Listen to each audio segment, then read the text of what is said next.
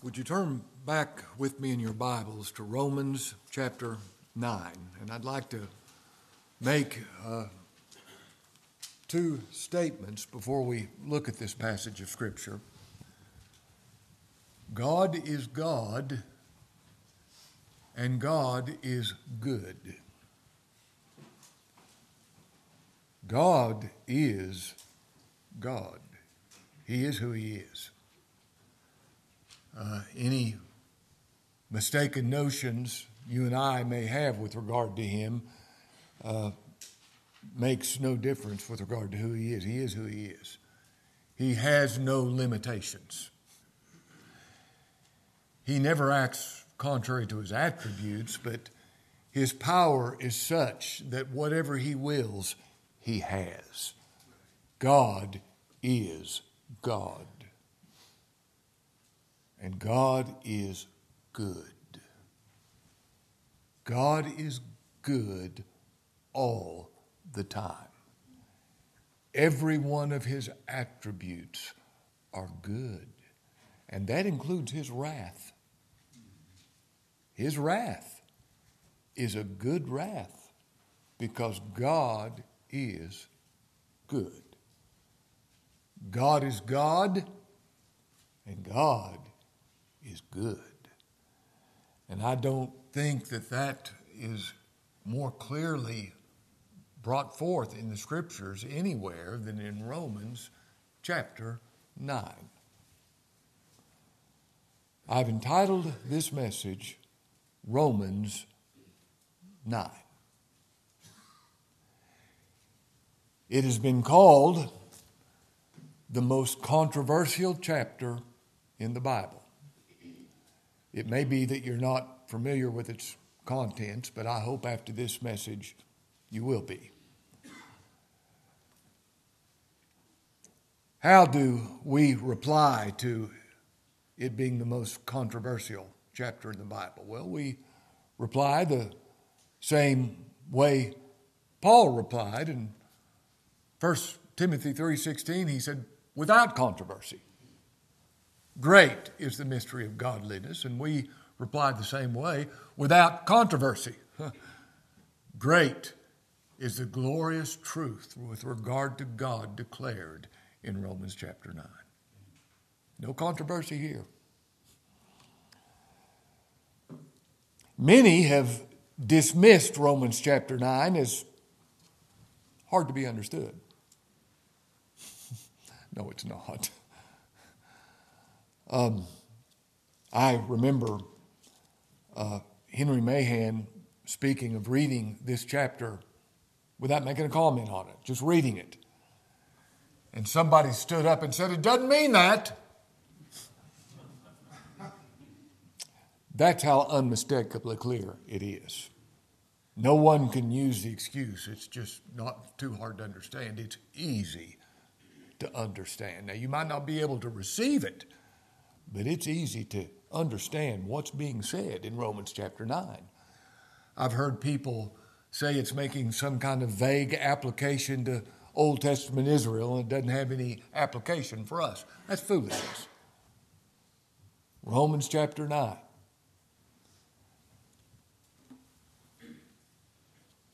I would like to preach this message in the proper spirit in which I should preach it. I pray that I will be enabled to do so. I pray that you will pray for me that I will be enabled to do so, and that the Lord might speak to us from Romans chapter 9. Now, we're going to look at the whole chapter. I've never done that before, and I'll keep it in the allotted time, so nobody worry. But let's look at this chapter together. Now, we begin in verse 1.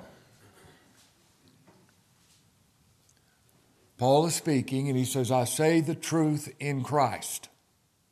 I lie not. My conscience also bearing me witness in the Holy Ghost that I have great heaviness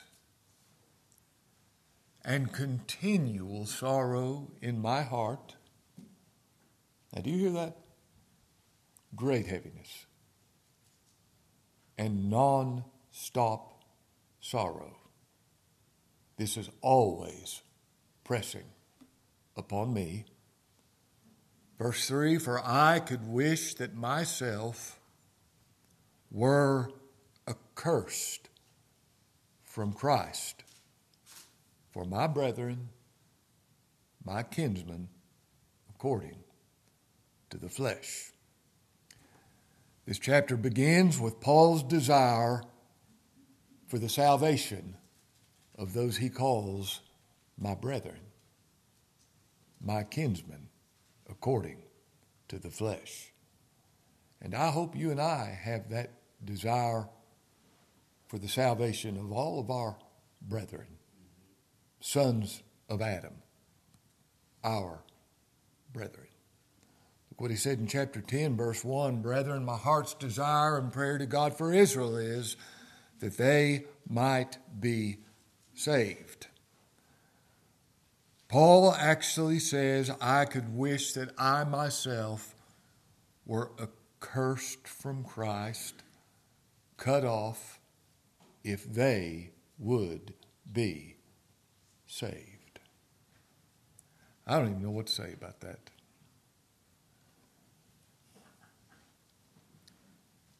The enemies of free grace say that a belief in what Romans 9 teaches will create indifference toward the salvation of men, and apathy, and fatalism.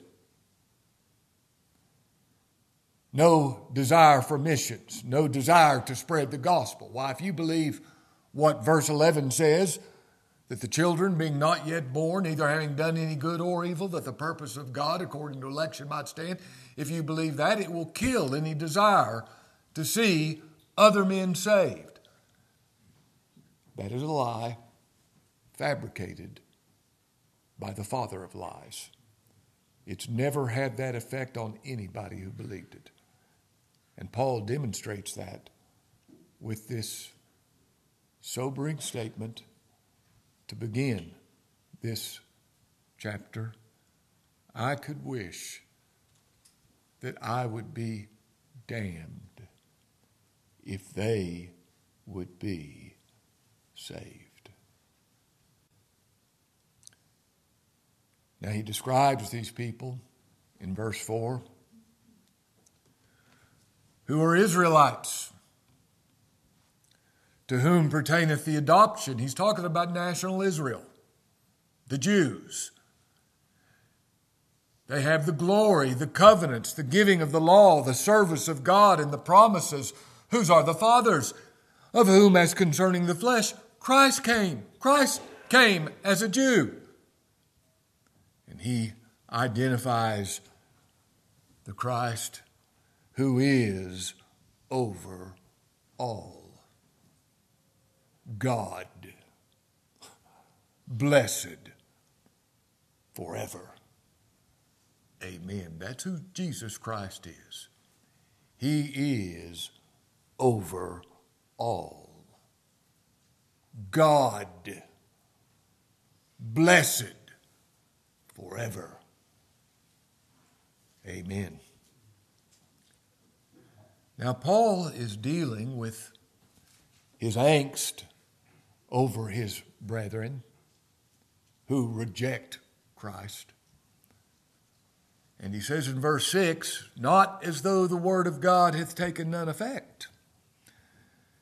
As I mourn over the unbelief of these people, it's not as though God's word has failed or God's purpose is frustrated. I'm dealing with mine angst, yes, but God's purpose is being done. It's not as though the word of God hath taken none effect, for they are not all Israel, which are of Israel. Just because someone is a child of Abraham, that doesn't make them true Israel. You see, true Israel is the elect of God. True Israel is every believer. That's the true Jew. Just because you're a national Israelite doesn't make you a true Jew. Neither, verse 7, because they are the seed of Abraham, are they all children. But in Isaac shall thy seed be called. What about Ishmael? Abraham was his father. Yet when God tells Abraham to sacrifice his son Isaac, he said, take now your son, your only son. Ishmael is never acknowledged by God as a son. Take now your son, your only son, Isaac, whom you love, and offer him up as a burnt offering to me on a mount that I shall show thee of. Why is Ishmael not regarded as son? Well, you can read the story in Genesis chapter 16, and Paul uses this to illustrate what he's saying with regard to salvation by works and salvation by grace and the difference in Galatians chapter 4. Here's what took place. God promised Abraham a son through Sarah. Years have gone by, it still hadn't taken place. Sarah comes up with an ingenious idea. Obviously, God's promise is not going to take place unless we do our part. God's promise will fall to the ground unless we do not help him make it come to pass. Obviously, I'm not going to have a child. Here's Hagar. Hagar, a young woman able to bear children. Go into her, and through her we will have this promised seed. Abraham goes into her, and they have Ishmael. And Paul tells us in Galatians chapter 4, this is representative of salvation by works. This is law. If salvation is dependent upon me to do anything before I can be saved, that is salvation by works. That is salvation by law. You can't be saved under that scheme. Verse 8, that is, they which are children of the flesh. And that's what Ishmael was. There was nothing supernatural about his birth. These are not the children of God. This is a man doing his part, but the children of the promise are counted for the seed. You see, Isaac is supernaturally born, the child of God's promise, and only they are counted for the seed. Verse 9, for this is the word of promise, at this time will I come. This is God speaking. And Sarah shall have a son, just as I determined, just as I promised. Verse 10, and not only this, but when Rebekah also had conceived by one, even by our father Isaac. Now, I have been talking about Ishmael and Isaac, who had same father, but different mothers. Now I'm going to talk about somebody who had the same father and the same mother, twins out of the same womb. Verse 11, for the children, Jacob and Esau, being not yet born, neither having done any good or evil, that the purpose of God, according to election, might stand, not of works, but of him that calleth. They were not yet born. They had no good works to recommend them. They had no bad works to disqualify them. They weren't born. They are given to illustrate to us God's purpose. God is a God of purpose. Somebody may think, but didn't both these boys have a chance? Salvation's not by chance. Salvation is by the purpose of God. He saved us. He called us with a holy calling, not according to our works, but according to His own purpose and grace, which was given us in Christ Jesus before the world began. Now here's God's purpose: that salvation might not be contingent upon, dependent upon, predicated upon human works. This is God's purpose. That salvation has nothing to do with anything that you do. What's that say to you? What do you think of that?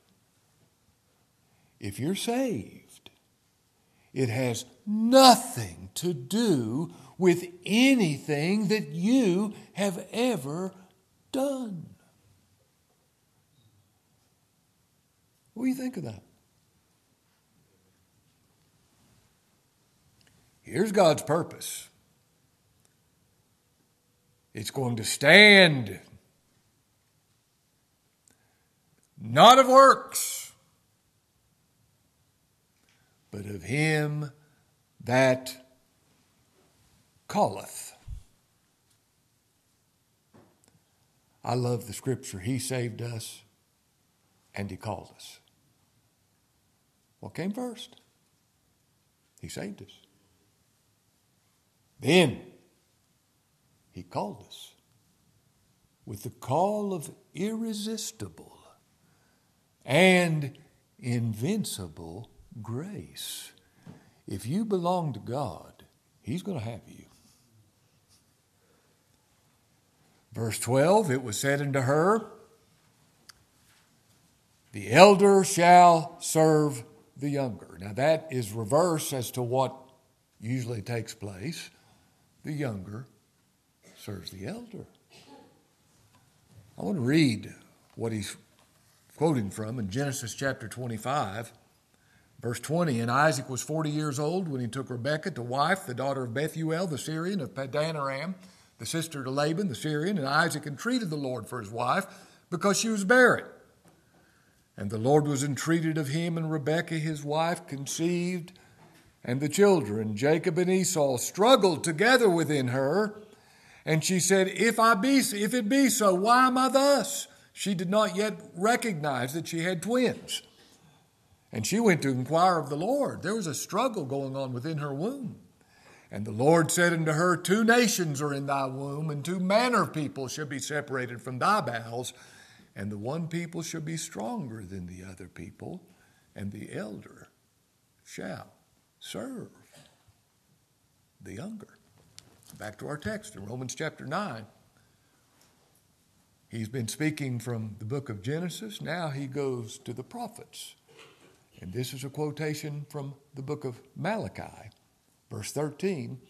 As it is written. That's all that counts. This is not some denominational distinctive. This is not some preacher's opinion. As it is written. This is God speaking. Jacob have I loved, and Esau have I hated. That is God speaking. This, by itself, makes the teaching that God loves all men a lie. God said, Esau have I hated. Jacob I have loved. Esau have I hated. God did not love Esau. Now, what about this man Esau? He didn't think his relationship with God was worth a bowl of soup. And he was quite happy to trade the birthright for a bowl of soup. He got hungry. I'm hungry right now. Am I going to trade my relationship with God for breakfast? No. Esau did. He saw no beauty in his relationship with God. He saw no beauty in God.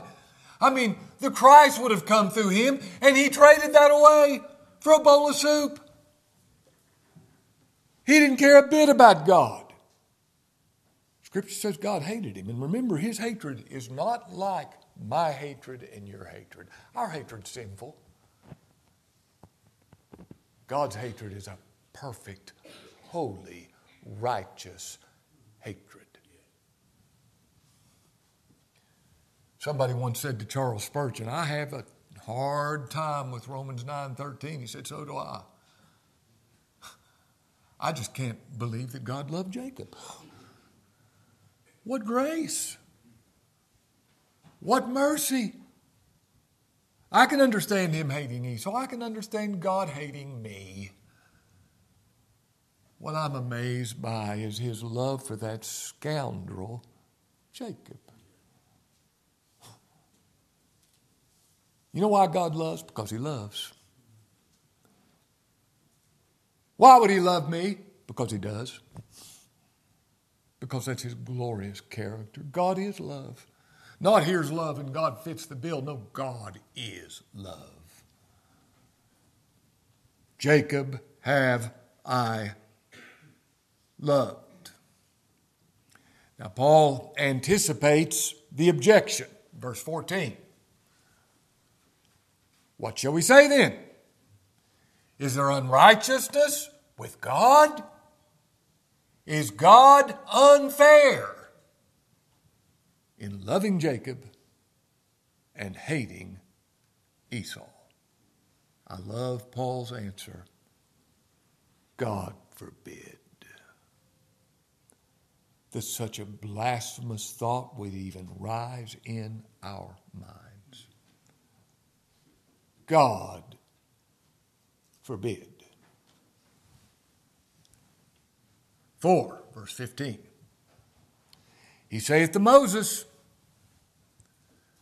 I will have mercy on whom I will have mercy, and I will have compassion on whom I will have compassion. Now, this was his answer to Moses when Moses said, show me your glory. This was the third part of that answer. First, I'll make all my goodness pass before thee. God's good. Second, I'll proclaim my name before thee. That's his attributes. And thirdly, I'll be gracious to whom I will be gracious. Now, part of the reason of him saying that is Moses said, if you're not going to save this bunch, blot me out of the book. That's what he said in Exodus 32, and very similar to what Paul said in Romans chapter 9. He desired their salvation so much, he said, if you won't have mercy on them, just blot me out of the book you're writing. And the Lord says, you don't tell me what to do. I will be gracious to whom I will be gracious. And I will show mercy to whom I will show mercy. Don't ever think that you or I can tell the Lord what to do. I think of what the Lord said to his mom, woman, what have I to do with thee? You don't tell me what to do. You don't tell me what to do.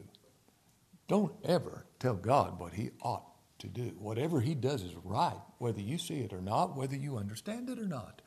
shall not the judge of the earth do right? I will have mercy on whom I will have mercy. Aren't you thankful He has mercy? Listen, His mercy saves. We were on the road to hell unless He said, I'll have mercy. Thank God for His mercy and His grace. He delights in saving sinners. He doesn't not keep anybody out. It brings people in. Nobody be brought in if it wasn't for this. I'll have mercy.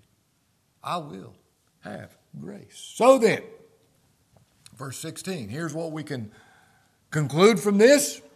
It's not of him that willeth. Don't you believe in free will? No. No. It's not of him that willeth, nor of him that runneth. He's trying so hard. Doesn't have anything to do with it. But of God that showeth mercy. Oh, the mercy of God. Verse 17, for the scripture saith unto Pharaoh. You remember Pharaoh? He's that man that said, who is the Lord that I should obey him? I love to think of what Moses must have been thinking at that point. You're going to find out. For the scripture saith unto Pharaoh, even for this same purpose have I raised thee up, that I might show my power in thee, and that my name might be declared throughout all the earth. Remember, he hardened Pharaoh's heart. He actively hardened Pharaoh's heart. Therefore, verse 18. Now, this is unmistakable. Therefore, hath he mercy on whom he will have mercy. And whom he will, he hardeneth. Now, understand this. If God hardens my heart and sends me to hell, just and holy is his name. And the same is true with regard to you. God is holy.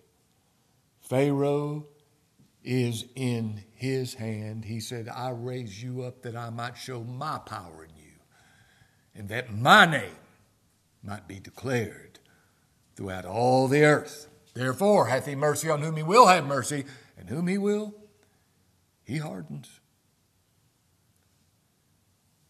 There are people in this room that he will have mercy toward. And if you or I end up not being saved, we're people he hardened as an act of his justice. Verse 19, thou wilt say unto me, Paul knew exactly what we'd be thinking. Thou wilt say unto me, why does he yet find fault? For who hath resisted his will? Paul anticipates man's objection. If he hardens a man's heart, how can God hold that man responsible for his sin if God hardened him?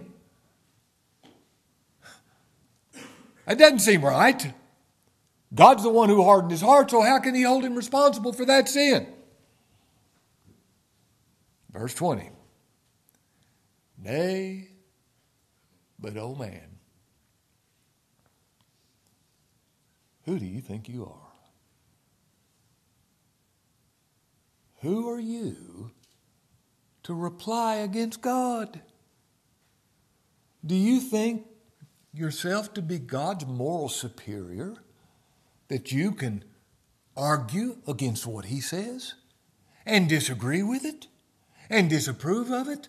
Who do you think you are? Do you really believe that you have the right with regard to whatever God does to say, I think this is wrong? He's God. You're a sinful man. Now, this is the third time in Romans that he uses the term, O man. So when he says, O man, who are you, O man? He's talking about everybody, me and you, O man. Look in Romans chapter 2, verse 1. Therefore, thou art inexcusable, O man. Whosoever thou art that judgest, for wherein thou judgest another, you condemn yourself, for thou that judgest doest the same things. Anything you judge somebody for is an act. Anything I judge somebody for is an act of hypocrisy, because God says I'm doing the same thing I'm judging them for. Is that true? Sure is. Look in verse 3. And thinkest thou, O man, that judgest them which do such things, and doest the same, that thou shalt escape the judgment of God? O man. O man, who are you to reply against God? What an base act of hypocrisy for me or you to reply against God. You know, people say, if I was God, I'd save everybody. If you were God, nobody'd be saved. That's the fact. If somebody could cross you once, maybe you'd forgive them. Twice, 100 times, that's it. But God's long-suffering and gracious. Thank God for who God is. Back to Romans 9.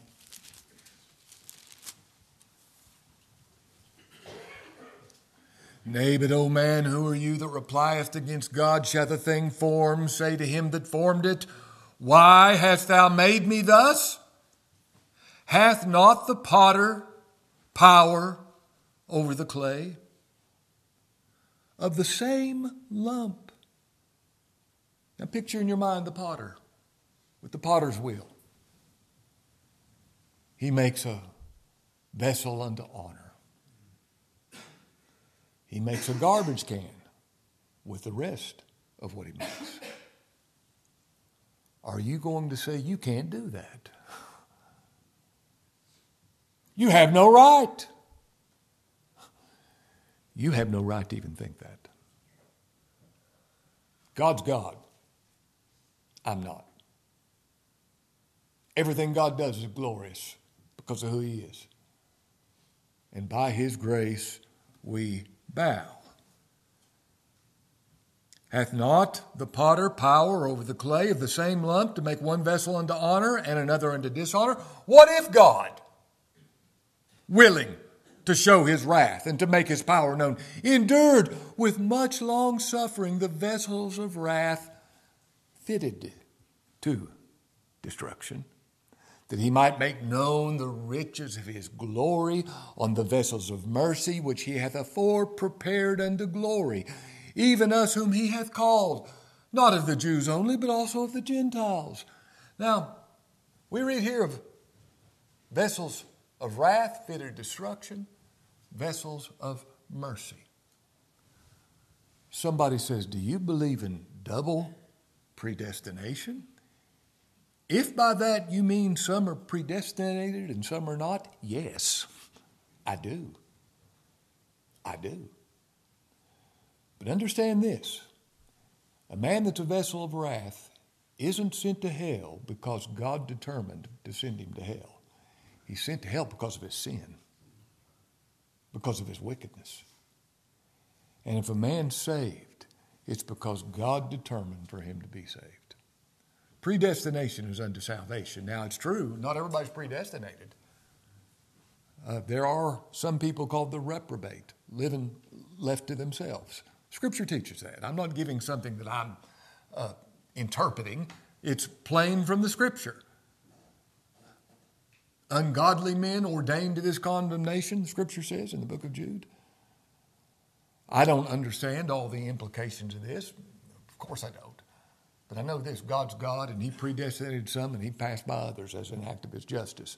Do you believe in double predestination? If that's what you mean by that, yes, I do. If you mean, do you believe that there are people who want to be saved, but they can't because they're not predestinated? Don't believe that a second. Don't believe that a second. There's mercy for anybody who comes to Christ. Thank God for that.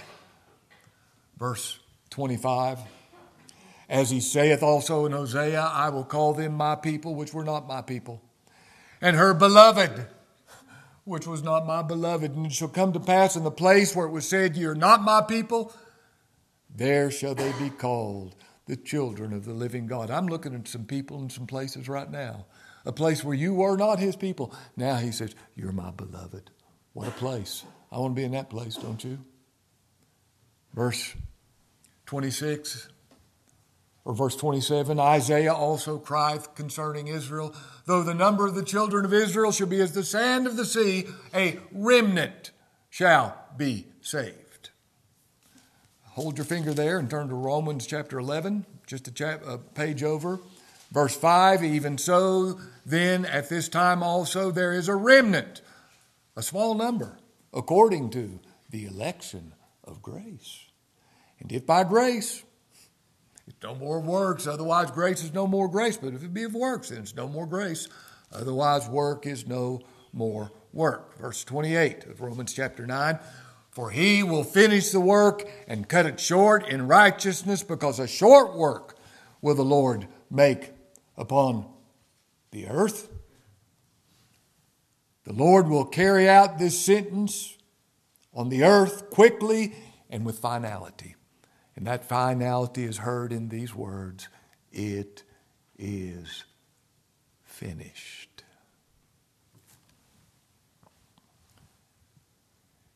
As Isaiah said before, except the Lord of Sabaoth had left us a seed, we had been as Sodom and been made like unto Gomorrah. Now, do you have any idea what Sodom and Gomorrah is?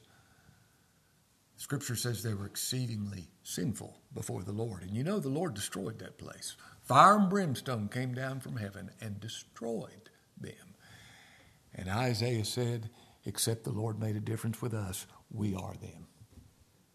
No difference. No difference. Verse 30, what shall we say then? What are we going to conclude from all this? That the Gentiles, which followed not after righteousness. They didn't care about God. They didn't care about righteousness. What about them? They attained righteousness.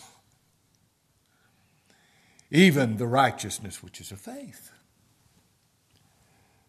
The Gentiles had no interest in righteousness, yet they have attained to it, even the righteousness of faith. You see, there's the righteousness of works. And the Scripture tells us our righteousnesses are as filthy rags. And there's the righteousness of faith. That righteousness that comes from looking to Christ as your righteousness before God. But Israel, verse 31, which followed after the law of righteousness. They sought to keep the law, to gain God's acceptance. There's a problem, though. They didn't keep it. They didn't keep it. Not once. And what's it say about them? While they followed after the law of righteousness, they've not attained to the law of righteousness. How come? Why? Because they sought it not by faith, but as it were by the works of the law. Turn back, look across the page to Romans 10. Verse 1, brethren, my heart's desire and prayer to God for Israel is that they might be saved. For I bear them record that they have a zeal of God, but not according to knowledge. For they, being ignorant of God's righteousness, and going about to establish their own righteousness, have not submitted themselves unto the righteousness of God. For Christ is the end of the law for righteousness to everyone that believeth. If you believe the gospel, he's the end of the law of righteousness for you.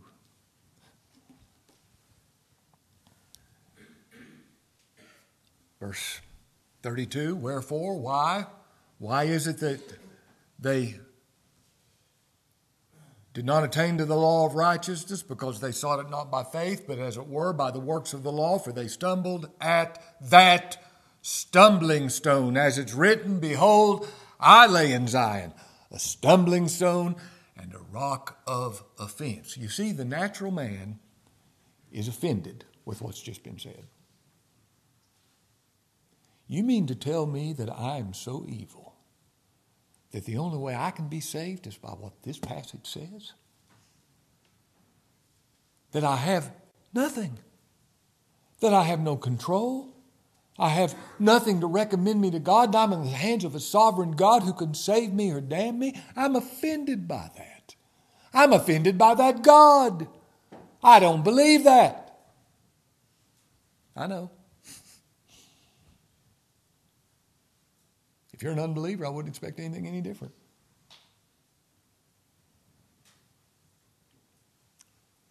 I love the last phrase, whosoever. What I love about whosoever is I'm one of them. I'm a whosoever. Are you elect? Well, I hope so. Are you whosoever? Yes. Yeah, that's me. Whosoever believeth on him shall not be ashamed. You're not ashamed of this message. You're not ashamed of the gospel. And you won't be put to shame, because believing on him, to him that worketh not, but believeth on him that justifieth the ungodly, his faith is counted for righteousness. Now the call for you and me right now, believe the gospel. You will not be ashamed or put to shame. Let's pray. Lord, how we thank you for your word. How we thank you for the clearness of how you save sinners by Christ. And Lord, deliver us from being of that number that find your gospel a stumbling block and offensive.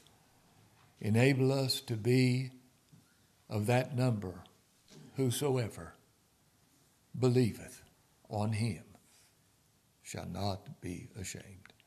In his name we pray.